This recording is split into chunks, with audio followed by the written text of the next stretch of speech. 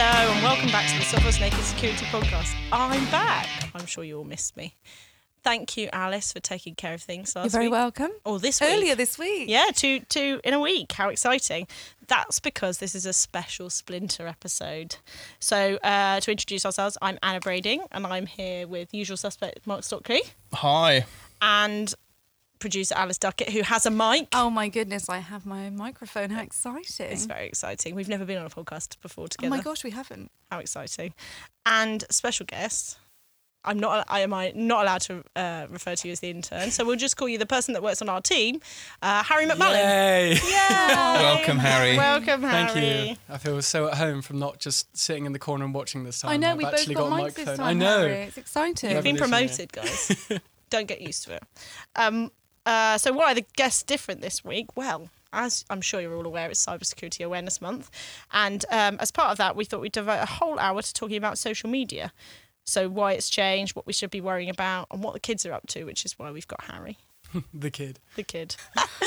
So when we were thinking about who to have on this podcast, I chose a set of people because they represent a wide range of ages, from the very old Hi. Yeah. Ouch. to the very young, Yay. Harry, and sort of in between. And in between. Hey, I'm yeah. still clinging on to my Alice older youth. than me. Oh, yeah, right.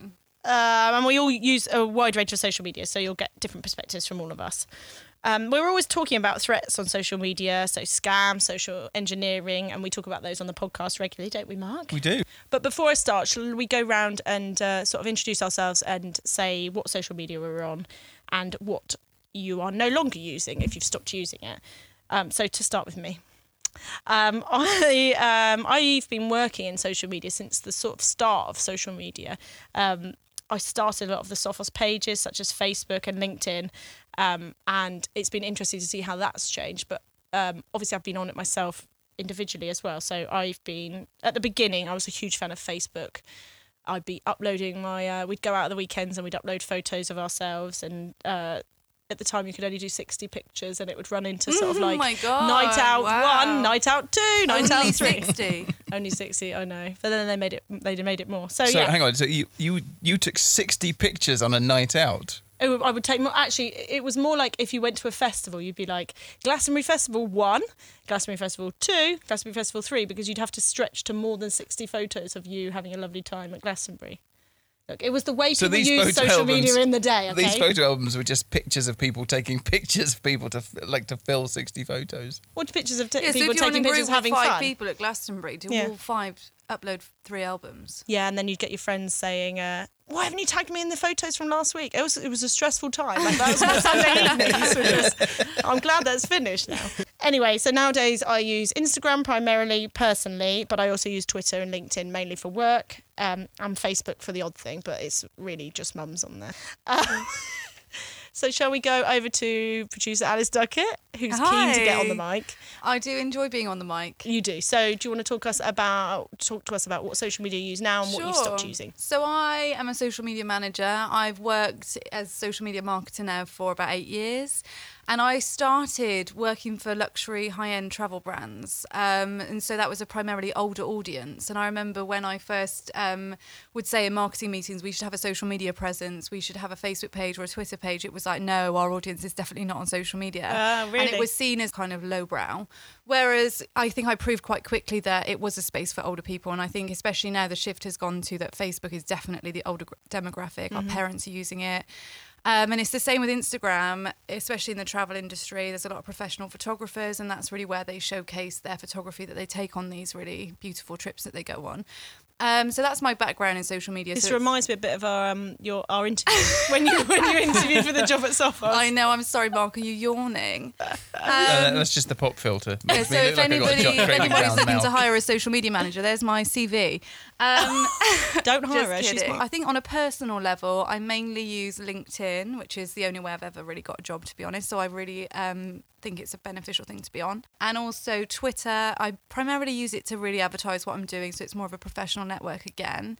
And then Instagram, I have a private Instagram account. I did have Facebook for a long time, but I think that it was kind of, for me, it felt like a time warp of a time that I no longer really recognised. And it was something I used as a teenager and a young adult. And then I just stopped using it. And there was all these like unflattering pictures of me when you used to upload all those pictures after a night out. And I just felt like I didn't really know the people that were on my friends list anymore. It was like my friends from school. So that's me. Harry? Yeah, I mean, obviously for me being slightly younger, I have quite a lot of platforms that I use. But yeah, primarily Instagram and Snapchat were kind of the main ones that I use. Again, just because everyone else kind of used them was the reason why that I kind of swayed towards them more than anything.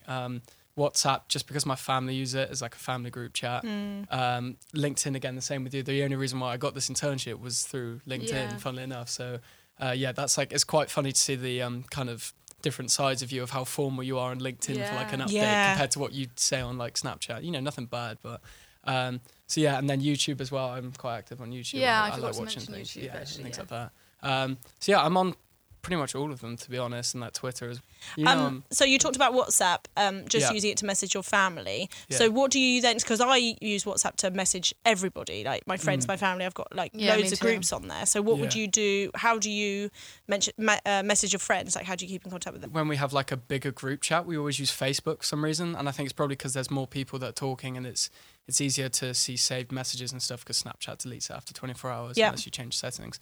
So I have a small group of friends at uni, and there's 6 or 7 of us in a group chat, and we use Snapchat. Again, there's no real preference, to be honest. I don't really know why. It's just what people have really Do swayed you towards. like it because the messages disappear, though? Do you feel like that's a bit of a reason that you use it? Oh. Not because you're saying anything. Yeah, that you no, wouldn't I don't want think. to, Yeah, but- we're not saying anything bad for it to No. delete it, but then again, it is quite nice that, you know, when you scroll up, you'll see the stuff that's only saved that's important. So, you know, if you're trying to find a message about like, oh guys, I'm coming down on this date, and I'll save it, and then, you know, after 24 hours Okay. they can scroll up instead of having to go through the entire conversation. It would just be that one message. Well, that is that's- handy. That's Yeah. been 'Cause saved. that's So- difficult with WhatsApp. and then so it's just really easy that, you know, unless people go through and save absolutely everything, you can go through and it would just be. So Mark, what are you using? Well, I remember. I'm going to start in the beginning.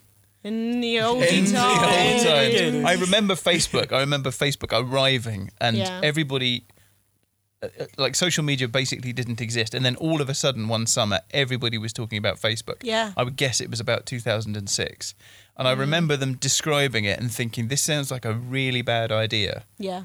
And at the time, I just thought, okay, well, so people are uploading loads and loads of photographs to Facebook. Once they're Yeah. uploaded, although they think that those are just going to their friends, there's nothing to stop their friends doing whatever they want with those photographs or screening it. Like once you do that, they're out there. And so it never seemed like a very good idea to me. And I decided not to have a Facebook account, so I've never opened a Facebook account. Right.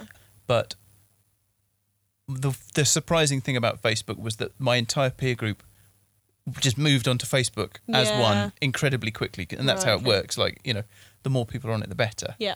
And so it did feel like everybody took a step forward and I didn't.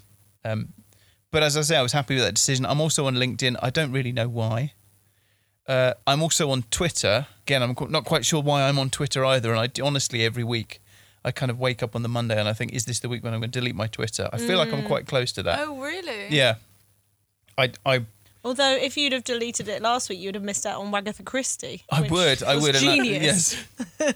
I mean, there are things. I think the thing I enjoy about Twitter most is the humour. Yeah. It has surfaced a lot of very, very funny It people. has. Yeah. And I also use WhatsApp, but I barely use WhatsApp. It's essentially a one-to-one communication tool for me. It's just messaging. So Harry, we've brought you in because we're interested in what you have to say, because we're obviously all talking about it from a perspective of mostly. I know Alice you were sort of younger. I was a when Ute as well. You were in utero, but Harry, you are slightly younger Although I than was Alice. a late Ute. Yeah. Late to you. I'm 27. So sadly. yeah. Yeah. So I guess if we could start with you talking about when you got on social media, like how old were you? My first social media profile was Facebook, and I would have been 10. 2010. Wow, Breaking the 10. rules. So yeah, and the reason I got it was to play Farmville. Oh, That was the reason why. Farmville. I mean, I had MSN, which was also kind of the other thing, which I suppose is my first experience of social media, which was probably the same year or the year before. So that was sort of more like WhatsApp. It was just a basically, messaging platform. Yeah, there was no posting or anything. It was just messaging people in group chats, and that was pretty much it. Yeah. So yeah, that was the first kind of experience I had on social media, and then I'd probably say that was the only thing that I had for about a year or two, and I think it was 2012. I think is when Instagram and Snapchat both came out, and I both got them at the time, so I would have literally just been turning 13 then. So you were on Facebook first. Was that on a phone or on a computer? On the computer. Okay. So I think when I first got a smartphone that could run it was probably 2 or maybe even 3 years after I had the account. So it was always on the family laptop. Me and my brother would like run around the house basically chasing each other, lock each other in the room and use the laptop for a bit. So I didn't really have a smartphone that I could use it on, really. So they weren't sort of sitting over you saying, watching what you were doing? Yeah, and I can't actually remember if I did tell my parents if I had it or not, if they just kind of found out. But I just don't think they really knew anything about it to care anyway. They don't work in IT or anything like that. And I just feel like, that in that time, a lot of parents didn't really know what the whole thing of social media was. I think a lot of people were still very blind to, the bad sides of it as such. And so you've been talking, so not only are we hearing from you, but you've also been chatting to a girl that we had in for work experience. Yes. Week. Yeah. So I had a quite long chat with her. I think it was about half an hour. So she's 15. And it's actually really surprising that even between 5 years of me and her, it's still really quite different. And even she said that she has a younger brother who's only a few years younger, and even she said it's probably going to be different for him growing up with it. So it's actually quite amazing how fast everything can kind of change with it and how dynamic it is. But she was saying that she kind of got her profiles when she was about 11 to 12. And that was basically when everyone else got it at the same time. And again, she was the same as me with that WhatsApp, Instagram, Snapchat, is that when she did get her own phone, they set a timer on her phone or tablet. I can't remember which one it was. Which again is just like an easy, really way of getting over it. And when she turned 15, she actually, her parents said to her, it's just like, right, so, we're going to give you freedom now of how long you want to use it. But what I was absolutely amazed about is that she personally kept the timer on. She said to herself, she was like, I don't want to be, addicted to my phone all the time. I want something that, I can go on, catch up with my mates and then go, right, your time's up and get off it. That's what Which I is need. really At 15 years old to stay. They do it now. I was so happy to hear that. Yeah. I mean, I had a very brief conversation with her and I remember her saying the same thing. And I thought that what was interesting, your first reaction is to go, well, that shows a great deal of maturity. Yeah. But my second reaction was, in order to do that, how aware you must be of the potential for this thing to kind of gobble up your life. Yeah. Yes. And she saw it as a necessary countermeasure to an addiction. Yeah. Now, you can argue about whether it's an addiction or not, but what's real was her concern about that. It might be that she actually has had these conversations at school as part of her education, yeah, maybe. that there are the risks of becoming too addicted to these things. Yeah, and I think that's what she was saying, is that the whole art of just being able to hold a conversation with someone, whether you know them or not, it's such a kind of comfort thing that, if you feel like you're in an awkward conversation or you don't want to talk to people, it's a kind of a symbol. You bring out your phone and you clearly don't want to be talking to That's an them. amazing So level of it's like- self-awareness. Yeah, exactly Definitely. that. I was baffled when she said that. So. Yeah, that's And great. so- It may also be good parenting, though. I was just going to say I use timers with my kids. I got 2 kids under 10. Yeah. And we do similar things. They're not on social media or they're not on things like Facebook or Instagram, but they're voracious consumers of YouTube videos. Yeah. They've got rules about which videos they're allowed to watch by which producers, and they have to work to timers. They have to consume. They have to do their computer time in the living room where there are other people, and they always have to work to timers, whether they're watching TV or whatever screen time they've got. They have to know in advance how long they've got. Yeah. And that's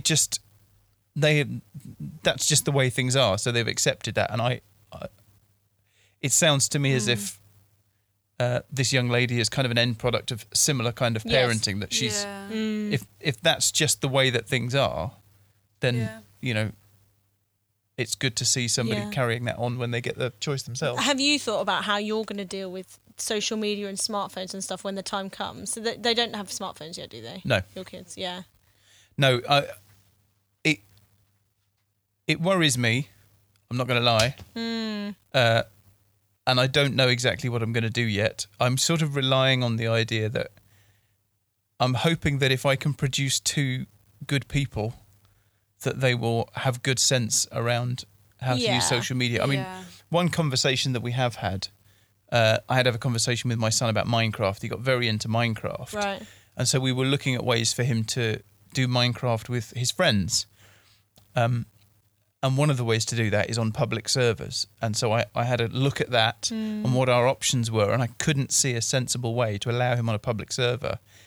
I had to have that conversation with him where, we sat down together and I said, look, unfortunately, there are people on public Minecraft servers who are bad people. Yeah.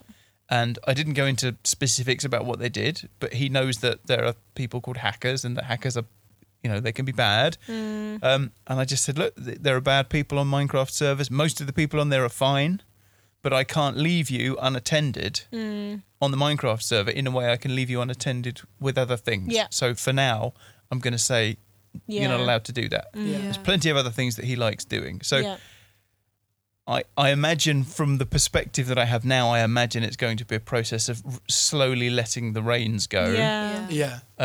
And having those sorts of conversations and talking about, look, these are the dangers that you're going to face. But, And that was literally going to be Terrifying. one of my other points as well, was just saying that, like open lobbies in certain games as well. I mean, obviously it kind of depends what game you're playing. Like, obviously Call of Duty is an 18 rated game, so kids shouldn't be on it anyway. Yeah. But, So it's full of 12-year-olds. It's full of 12-year-olds. But yeah, isn't that, for me, that was like one of my experiences of like growing up. You go into open lobbies with anybody in the world, and So what's an open lobby? So an open lobby is if you search for a game, you will literally get online. If you will literally get partnered with anybody, and they have free talk. You could just plug a mic into the controller, say anything, and anybody in the server can hear you. So obviously you can mute people as well, which helps. But that's a very easy way to get ganged up on. Or if But the you purpose say of this, one I thing, guess, is so you can work together. And, and go through there's the game there's that a it can be reason why used. it's in, for the sense of there's good from it. You can make friends online gaming, of course, but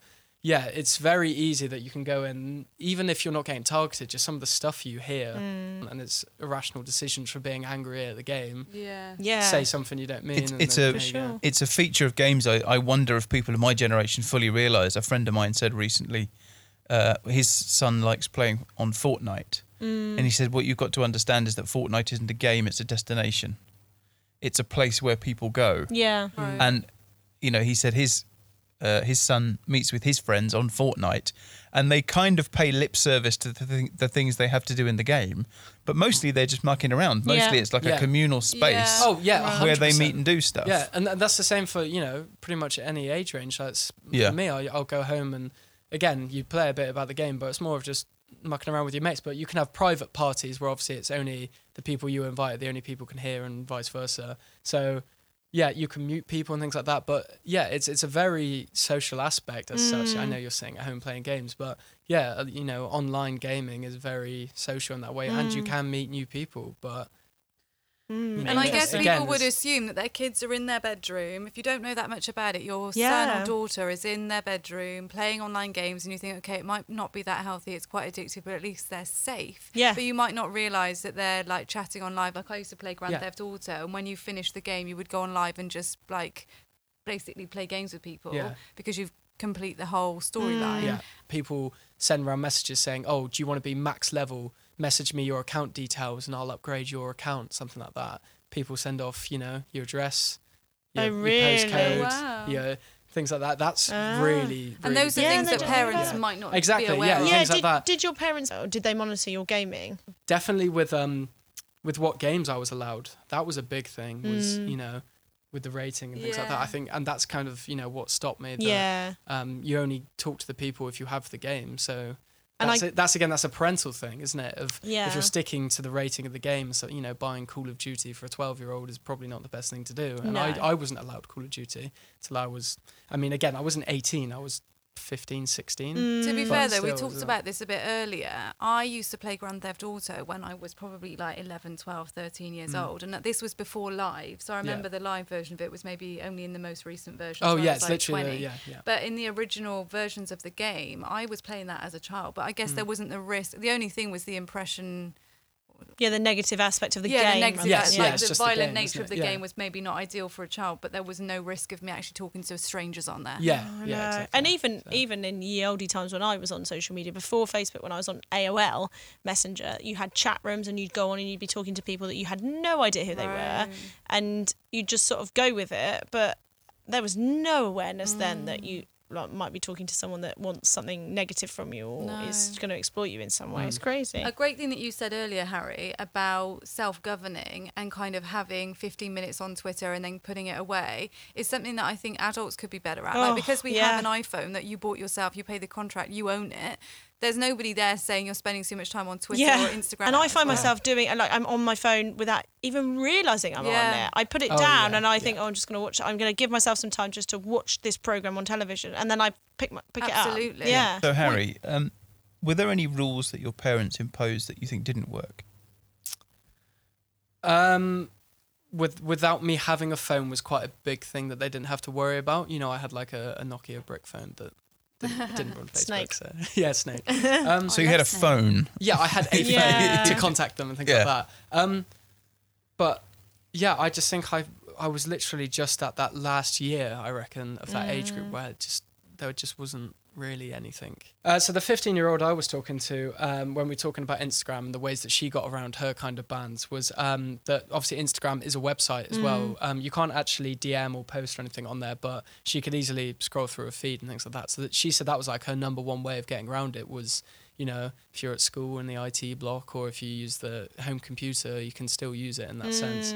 But also I found quite funny is the family iPad, she said wasn't very kind of guarded in that sense. Okay. So she'd download it and put it in like a folder and hide it. Oh, that's the thing, isn't it? You slide can just it under the pillow before bed because her parents don't use the iPad, and then bam, there you Kids go. always find a way around things. That's the thing. Like, Yeah. because I've got a nearly 3-year-old, and it's the same. Like, I'm terrified of what's going to happen, and you know that there's because they're sort of more adept at stuff than you naturally because they're younger. Yeah. How do you keep up? That's Right. what scares me. Yeah. She her literally, and I agree with her. The thing is, like, taking away the phone won't help. No, They will find ways around it. Like, regardless, you know, if you set a setting, I'm sure they'll find a way to. It's sort of the equivalent of sneaking out of your bedroom window, isn't it? Yeah, literally, Yeah. exactly. And for example, as well, when I was talking about it at lunch with some of the other interns, we were saying how, we used fake emails and things like that to set up Facebook accounts when we Really? were younger. Yeah. Interesting. But yeah, because she's not actually allowed to, even now, she's not allowed to charge her phone in a room. Right. Which is the huge thing of, you know, when you're scrolling at your phone before bed with See, the I lights. think that's a it great can thing. I think keep that's you something up. that I could Yeah. do. I have a ban on Definitely. using it Because in my I bed. literally have it on the edge of my bed all night next to me. I think that's a really good thing that That is you good. know, her family have done. So yeah, that just stops her from, you know, going on it before bed. But one thing which I found really interesting was on Instagram. It's quite a new feature of a close friends list for stories. So when you upload an Instagram story, it will only last for 24 hours, and anyone who follows you can see it. But there's this new feature where you can select a list of people that follow you who can only view your story. Right. So what she did is ended up picking all her friends on a close list story, but not her parents who follow her on Instagram, which is pretty smart. So obviously if she's Sneaky. uploading stories, all They of her can't mates can see see it, but her parents can't. So her parents thought they were following her on Instagram. Parents Yeah. thought following her and thought, oh, she's not uploading anything, so But she there's can't be on her content phone that or she, anything like yeah, that. that's But she's still And I sneaky. guess you Still can be uploading it, sneaky so- because you can upload a few things so they think you've been on it and then put all your kind of like Yeah. scandal on your If close And the there's thing is, friends even list. as a parent, like if you try and use something, so say Instagram, if you're not on it and you get on it as a parent to try and follow your child and sort of understand it, if you're not using it, if you're not as part of the culture, you don't understand that there's this close friends list. So you Yeah, don't understand that definitely. there's no. It's very hard for you to know all the ways around it if you're not using it constantly, and you're not going to be using it constantly if your friends aren't on it. And so I definitely think as well when we were talking is that her, you know, young girls on Instagram are so like they're going to get objectified and things like that very easily. And just with DMs direct messages and things like that. Thanks. You know, I looked at you when I said that. But yeah, we're just saying how it's very easy for people to come in and say all these things about, I'll send you £1,000 to do this and do that. It's I think it's a very horrible age and kind of. And we've talked a bit about fake profiles as well. So potential like criminals who could be paedophiles or whatever could make accounts that look like a young girl and add you as a friend. Literally and what we did on the tips video content. and making it seem like they know what you're on about and things like that. There was scary. a story a few years ago about a guy that was that he'd made a profile to be Justin Bieber, and the amount of children that were falling for that because they thought they were talking to Justin Bieber. It's awful. Yeah. Harry, have you ever faced online bullying yourself, or had the girl that you were talking to? No. And when I was talking to the work experience girl, she actually hasn't herself, but one of her mates has, definitely. And it's the same thing, that it's using like a fake profile and things like that. Really? So they set up a fake profile too? It's a troll, online troll. Yeah. And she found out who it was in the end, but it just goes to show, again, we were talking about a comfort thing for your phone, that they didn't even apologise in person. It's just a text message saying sorry. You know, they couldn't even say it face to face. Really? And that was another thing as well, is that talking to, mates and other people, they're all, this lovely, bubbly person online, but as soon as it comes to face interaction, they just crumble. Each other and the things eye. like that. Social skills. Online bullying is definitely still a thing. And for me, when I was younger, Ask FM and this app called Kiwi were huge kind of platforms that you could do it. And the worst thing is it was anonymous. You could literally pick anybody on your friends list and literally ask them anything. There was no filters on it or anything like that, and it would just go. And the worst thing is that it would put a status on their profile saying, "Oh no, you've been asked this question." Oh my goodness! So it publicly showed the question on the person's profile. Wow! But not who it's from. So you could just say, so you could ask me a question. It wouldn't show that it's you, but on my profile it would say go, like, "Oh, why are you so fat?" I think so. Yeah, I'm pretty sure that's what it was. Or it said someone's asked you a question, one or the other. But still, so it's just an easy way again for people to hide their identity and just go ham with what they're saying, which is horrible. Yeah, that is terrible. Yeah, so it's a very hard thing to monitor, but there is ways around it. Yeah, but I'm sure we'll get onto that later. So. Yeah, okay, thank you. Thanks, Harry. That's really interesting. I remember talking to a teacher friend of mine about online bullying once, and I think I've mentioned this on the podcast before, but one of the ways that they used to deal with it was to get the two people involved to say face to face the things that they had said online. Wow. And they found that the power of actually having people articulate I'm sure, to the face of the person that they're bullying what and they the were harm saying, that you're doing and things. they immediately connect with it's a person the that other you're person. speaking to. Yeah, It's not rather than a just screen. like an icon and a profile. Exactly. I think it illustrates very well the barrier. Like, so much human communication is lost Right. when you're typing messages or sending emails. Yeah, because you're not picking up any body language. Exactly. Any of the, Interesting. Very. So over to you, Alice. Hi. You wanted to talk to us about cancel culture and social shaming. Right. First of all, do you want to set out what cancel culture is for those that don't know? Yeah, sure. So finding an official definition for cancel culture is quite difficult, but essentially it's a modern internet phenomenon where a person is ejected from influence or fame due to their actions, and it's caused by a large number of people who will share content backing up accusations across the internet, primarily on social media. So when this happens, as we see with social media hoaxes, people are quick to share and jump on the bandwagon without actually checking whether it has any merit. And then social media shaming is similar to cancel culture, although it's not limited to celebrities or people with a large following. Anybody with a social media account could be a subject of social media shaming. So this is a really interesting and complex topic, and one that we've actually in the planning stages spent hours talking about. Yeah. But I wanted to kind of focus on a recent story that happened, because this is what made me want to talk about it. You see these kind of things happening all the time, but this was a story that particularly caught my attention, and it only happened in October, so this month, very recently. And this is a story about a marketing company in Texas called Kick-Ass Masterminds. And the story goes that they were advertising for a position for a new intern, and while they were getting applications, they were going through the social media accounts of the people applying for the job. Right. And they posted a picture of a girl called Emily Chloe in a bikini in a pool that she'd posted on her Instagram, and they put it on their story. Whoa. So they took her picture from her. Right. She sent her CV into the company. They've gone onto her social media channel, found a picture of her in a bikini in a pool, posted it onto their own account, which, to be fair, didn't have a massive following. I think it had about 3,000. But they posted it on their story saying, public service announcement, because I know some of you applicants are looking at this. Do not share your social media with a potential employer if this is the kind of content on it. I'm looking for a professional marketer, not a bikini model. Go on with your bad self and do whatever in private, but this is not going to do you any favours in finding a professional job. Wow. So quite a strong thing to post about a young girl Yeah. on your public business Instagram account. It just goes to show, though, as well, that companies will look through your profiles. doesn't it? Absolutely. And Sure. you think that, like you said, you should think before you're sharing. I 'cause definitely anybody could be think- viewing it. I definitely think companies are doing it, but for them to admit to doing it and Yeah. also shame a girl. This wasn't a sexual or provocative picture. She was just in a pool on holiday wearing a bikini. Yeah. I'm going to say, you say think before you share, but she Yeah, may well have that's thought what I'm before she thinking. Yeah. shared and Yeah. thought, I'm on holiday. Yeah. This is a I'm gonna picture of post- me on Right. holiday. This will be fine to share. It's appropriate attire for the situation Yeah, she was no, in. that's true. Yeah. That's true. So Emily reached out to the company and said, I've archived the photo and I appreciate your advice. And then she asked them multiple times if they would take the image down. They did remove the post, but then they blocked her. So she went to Twitter to share her story. And she said, I was objectified. She shared the picture that they'd posted, and Yeah. they faced an enormous backlash that I was actually following in real time. I don't know how I tuned into it, but I watched it as it was unfolding, which is why it interested me so much. So mostly people were outraged, obviously, as what we just said. She was wearing appropriate clothing. It's not like she was showing any sexual imagery. She was just in a pool wearing a bikini on holiday.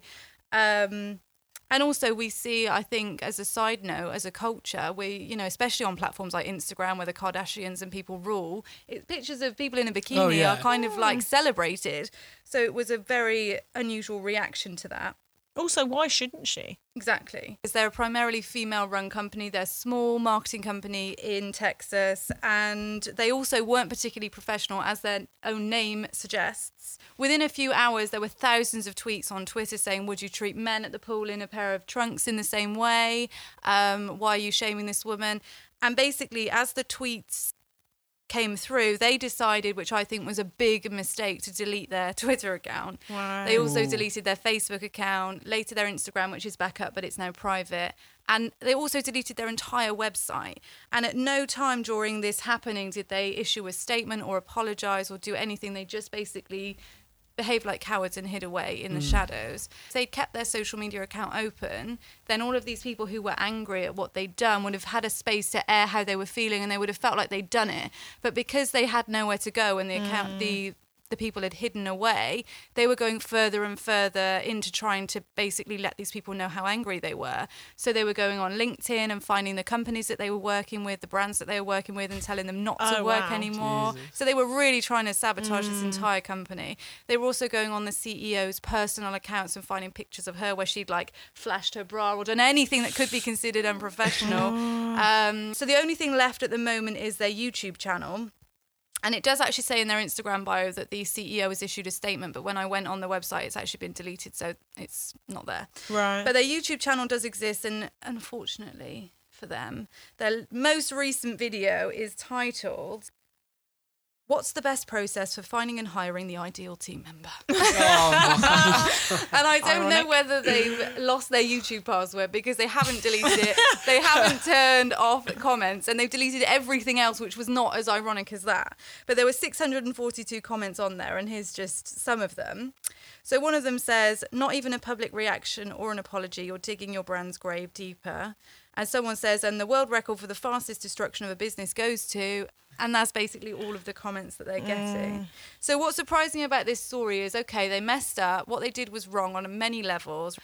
But I think the fact that it went so deep as to ruin this entire woman's business and to go after her clients, and the kind of malice that came with it after that went beyond just kind of a reaction that was warranted into just basically It just went past the nastiness. point, really. didn't Yeah, it? I think so. Because people say stupid things all the time. Yeah.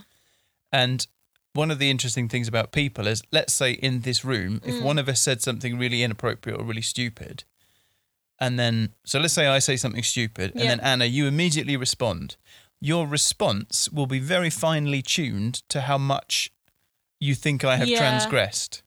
So if I make a small transgression, you'll make a small correction. Yeah. You'll look at me to make a small correction. Yeah. And if I make a big transgression, you'll look at me to make a bigger correction. But the other people in the room will also observe, and if they think that you have dealt with it, they'll be quiet. Yeah. Yeah, you're If right. they think you haven't dealt with it, somebody might speak up to... Basically, the collective is looking for this, what the appropriate response is. And I think what happens on social media is that everybody feels that they're in a one-to-one relationship with every tweet. Yeah. So even if you see somebody make a post... so this woman tweets something stupid, and then a whole bunch of people react and say, that was a stupid thing to say. Yeah. There's a lot of people looking at that going... I feel owed my voice as well. Yeah. I'm going to respond as well. And each person responds as, in our hypothetical scenario, each person is you. Yeah. Rather than being the observers in the room, everybody is having their say. Yeah. And I always refer to it as the sound of a million people tutting. That it's lots and lots of... But that's what it is, though. It's small public reactions. shaming. It's not just about somebody saying something and being told, okay, that was really inappropriate and really wrong. The public shaming aspect, I think, is what people enjoy. They love to see the fall No, I from agree. I grace. think it's entertainment. And when it's it a is. celebrity or somebody that you know, I think seeing them going from, being on top of their game to being dragged through the mud on Twitter, people do find enjoyable, Yeah. But it's sort of like a modern day stock. So like Right. in the olden days, everyone would gather around the gallows, wouldn't they? They'd watch people being hung. Like that was Right. that was the sort of their entertainment. It's like that. But it's like in that example with us. So you say something inappropriate. Yeah. I tell you off, tell you I'm not happy with what you said. Yeah. Alice then says exactly the same thing as I say, so she retweets me, and then she says it even louder, and then Harry piles onto what Alice says, and he's saying it even louder, and then it's just like magnifies and magnifies and magnifies. I agree, but the only difference is she did post it to a public platform, potentially. So I understand that in real life it would seem like an unfair reaction, but on the internet you are on a social networking platform. But it's what people don't understand, and I don't think they can understand, I don't think biologically we're equipped to understand it, is the giant asymmetry at work here. That people, it comes back to what I was saying about people behave as if they're in a one-to-one relationship with the tweet. They do the same thing with websites. They behave as if they're the only person using that website. So each person... I don't know if I agree with that on Twitter. I think you post on Twitter to have it amplified. That's why you have hashtags. The whole point of Twitter is that you're talking to the masses.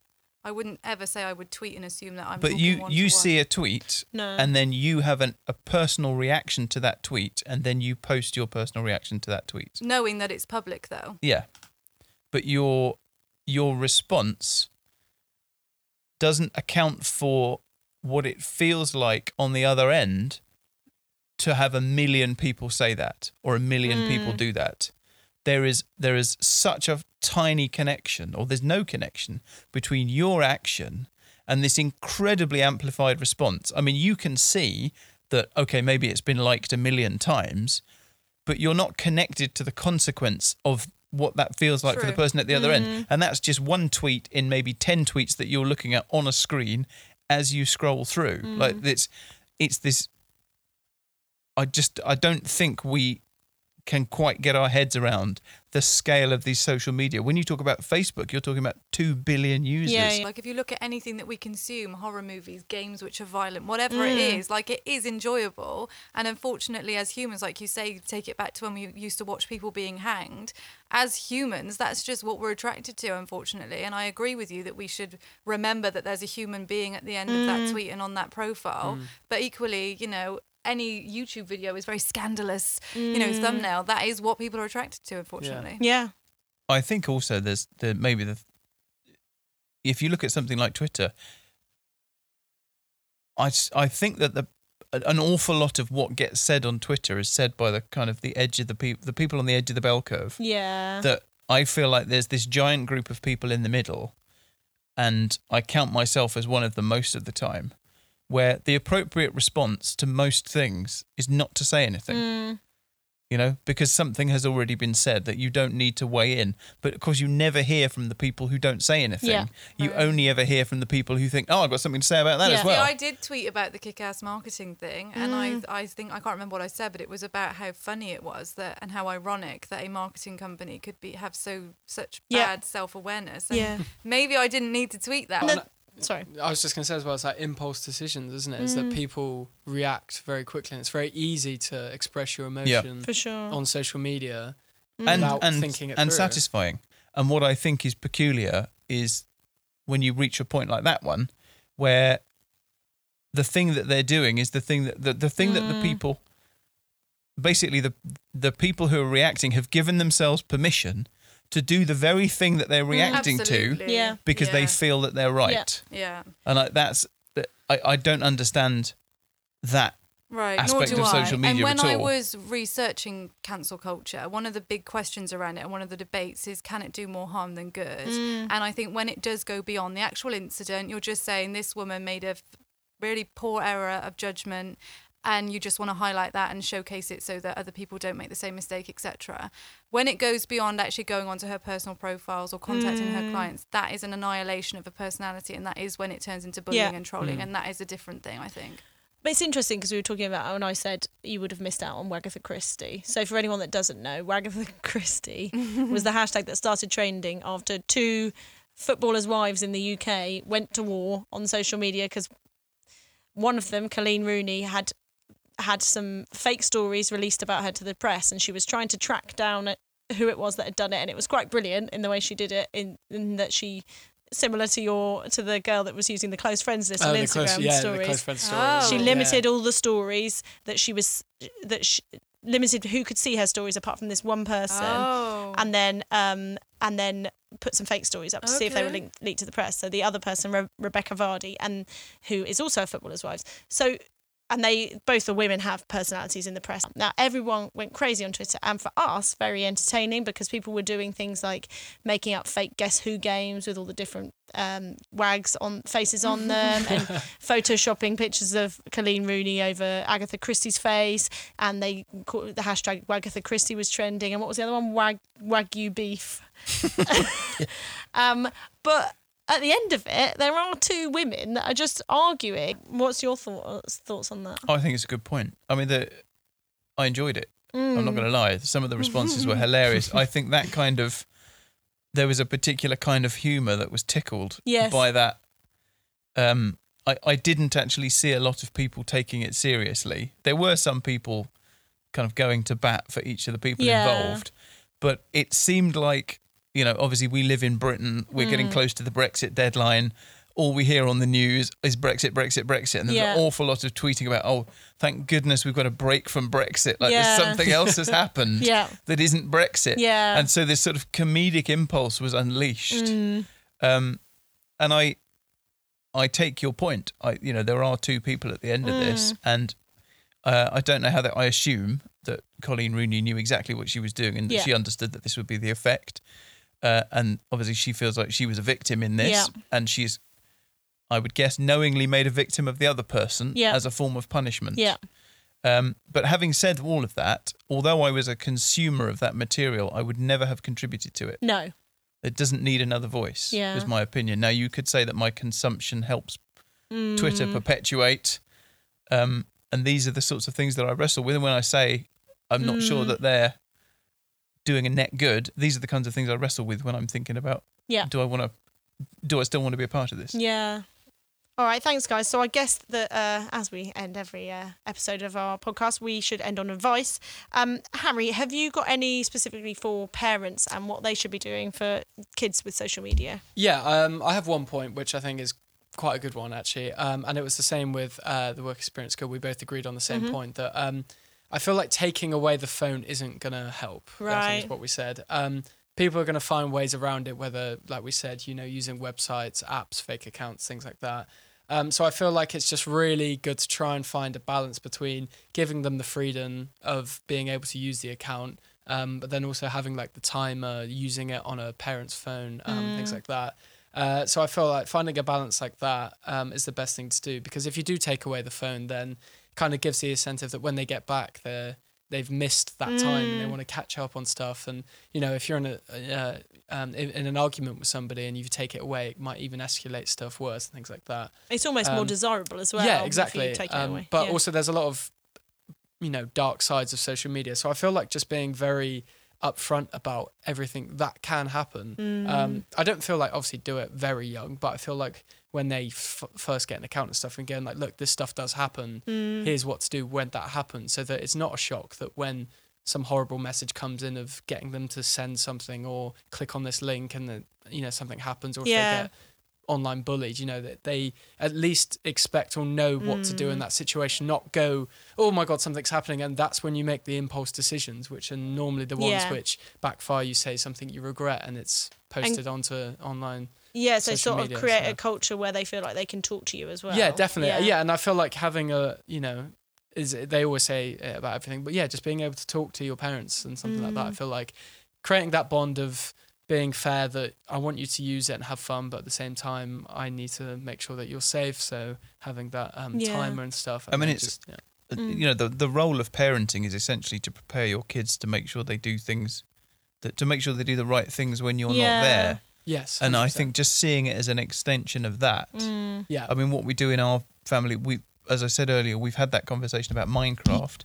We haven't gone into details, but the first time that Minecraft has come up, we've had that conversation. And it's happened with email as well. So my son has limited access to email. Right. And the school were obviously doing some teaching around email safety. So we sat and had a conversation with him about that.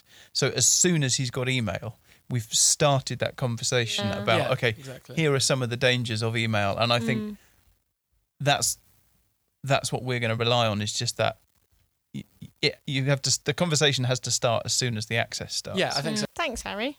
Alice, you wanted to give some advice when it comes to shaming? Yeah. Not how to shame. Not how to shame. Not how to, No. If you are a business or an individual and you mess up and you do something that's then publicised and you get a huge amount of backlash online, firstly, I can't even imagine how horrible that feels. But I think we can learn some things from this kick-ass story about how not to handle it. Yeah. So the first thing is, I would say, keep your social media channels in existence. If you need to take a step back, which I would advise originally, take a step away from the channels but leave them there so people have somewhere to voice their opinion. If you delete them, then they're just going to find other avenues to boycott your company. Right. And then in a few days, when the dust has settled, I think you should at least acknowledge what's happened and probably put out a public apology, or just talk about your perspective of where you've come from. We've talked a bit about when you're not online, we appreciate that people are not one-dimensional profiles. They're people and they're contradictory and they're complex. And just admit some of your human flaws and just say, okay, I made a poor judgment, but I am, this is my business, this is my life, and I messed up. But, I think that really goes a long way. Yeah. Have you ever heard of the Streisand effect? Yes, but I can't remember what it is. So Barbara Streisand she made such great efforts to prevent the media from seeing her wedding, that she made her wedding the most desirable event for the media to see. And so the response just escalated, and she ended up with helicopters full of press flying over her wedding and all sorts. And so this term was coined in her honour, of this idea of, your attempts to hide and or your attempts to deal with the situation by talking about it even more, exacerbate it. So in the case that you were talking about, shutting down all the social media had the effect of further amplifying the whole thing, because it gave people another bite of the cherry and another thing to talk about. So remember the Streisand effect. Yeah, it's not going to stop people still need to have a voice. Like, you can't stop people having a voice on it. The other thing is, if you find yourself, just ask yourself whether or not you want to be part of the problem. Like, do you really need to say something? And what would you feel happy with your grandmother seeing what you've just tweeted or what you've just posted on Instagram? Yeah, and behave as you would in real life online. If you're not going to say it to somebody in person, then why would you type it? It seems pretty obvious, but I guess people get carried away. But cool. Thanks, everyone. It's been a bit of a different episode, but I think it's been good. Yes, it's been really interesting. So, Mark, where can we find you on social media? Oh, you can find me for now on @MarkStockley and @Internet of Hens on Twitter. Harry? No, I have private settings on it, so I like just my friends. Very sensible. Alice? Ali Rouge. I'm at Ali Rouge on Twitter, and everything else is private. And I'm at Anna Brady on Twitter, and everything else is private. And we're at Naked Security on Twitter and Instagram. We're also on Facebook. If you search for Naked Security, you will find us. Catch us back next week where we'll revert to normal service. Alice will probably have the mic removed. I'll have died studio, from basically. editing so many podcasts. Harry will be making us tea. Yeah, I'll be tea and chair boy once again then. But I've had my hour of fame. Or your contribution has been invaluable today, as has yours, Alice. Thank you very much. As has yours, Mark. Mark out. And As yours, is yours, Anna. And Anna. yours. Thanks, guys, there you thanks. go. Took a while, but that's fine. If you've enjoyed this podcast, please rate and review it so that other people have more of a chance of finding us. You can tweet us at Naked Security with suggestions for the podcast. We don't mind more Splinter episodes if you've got any other ideas, or just normal episode. Or you can email us at tips@sophos.com. Until next time, Stay secure.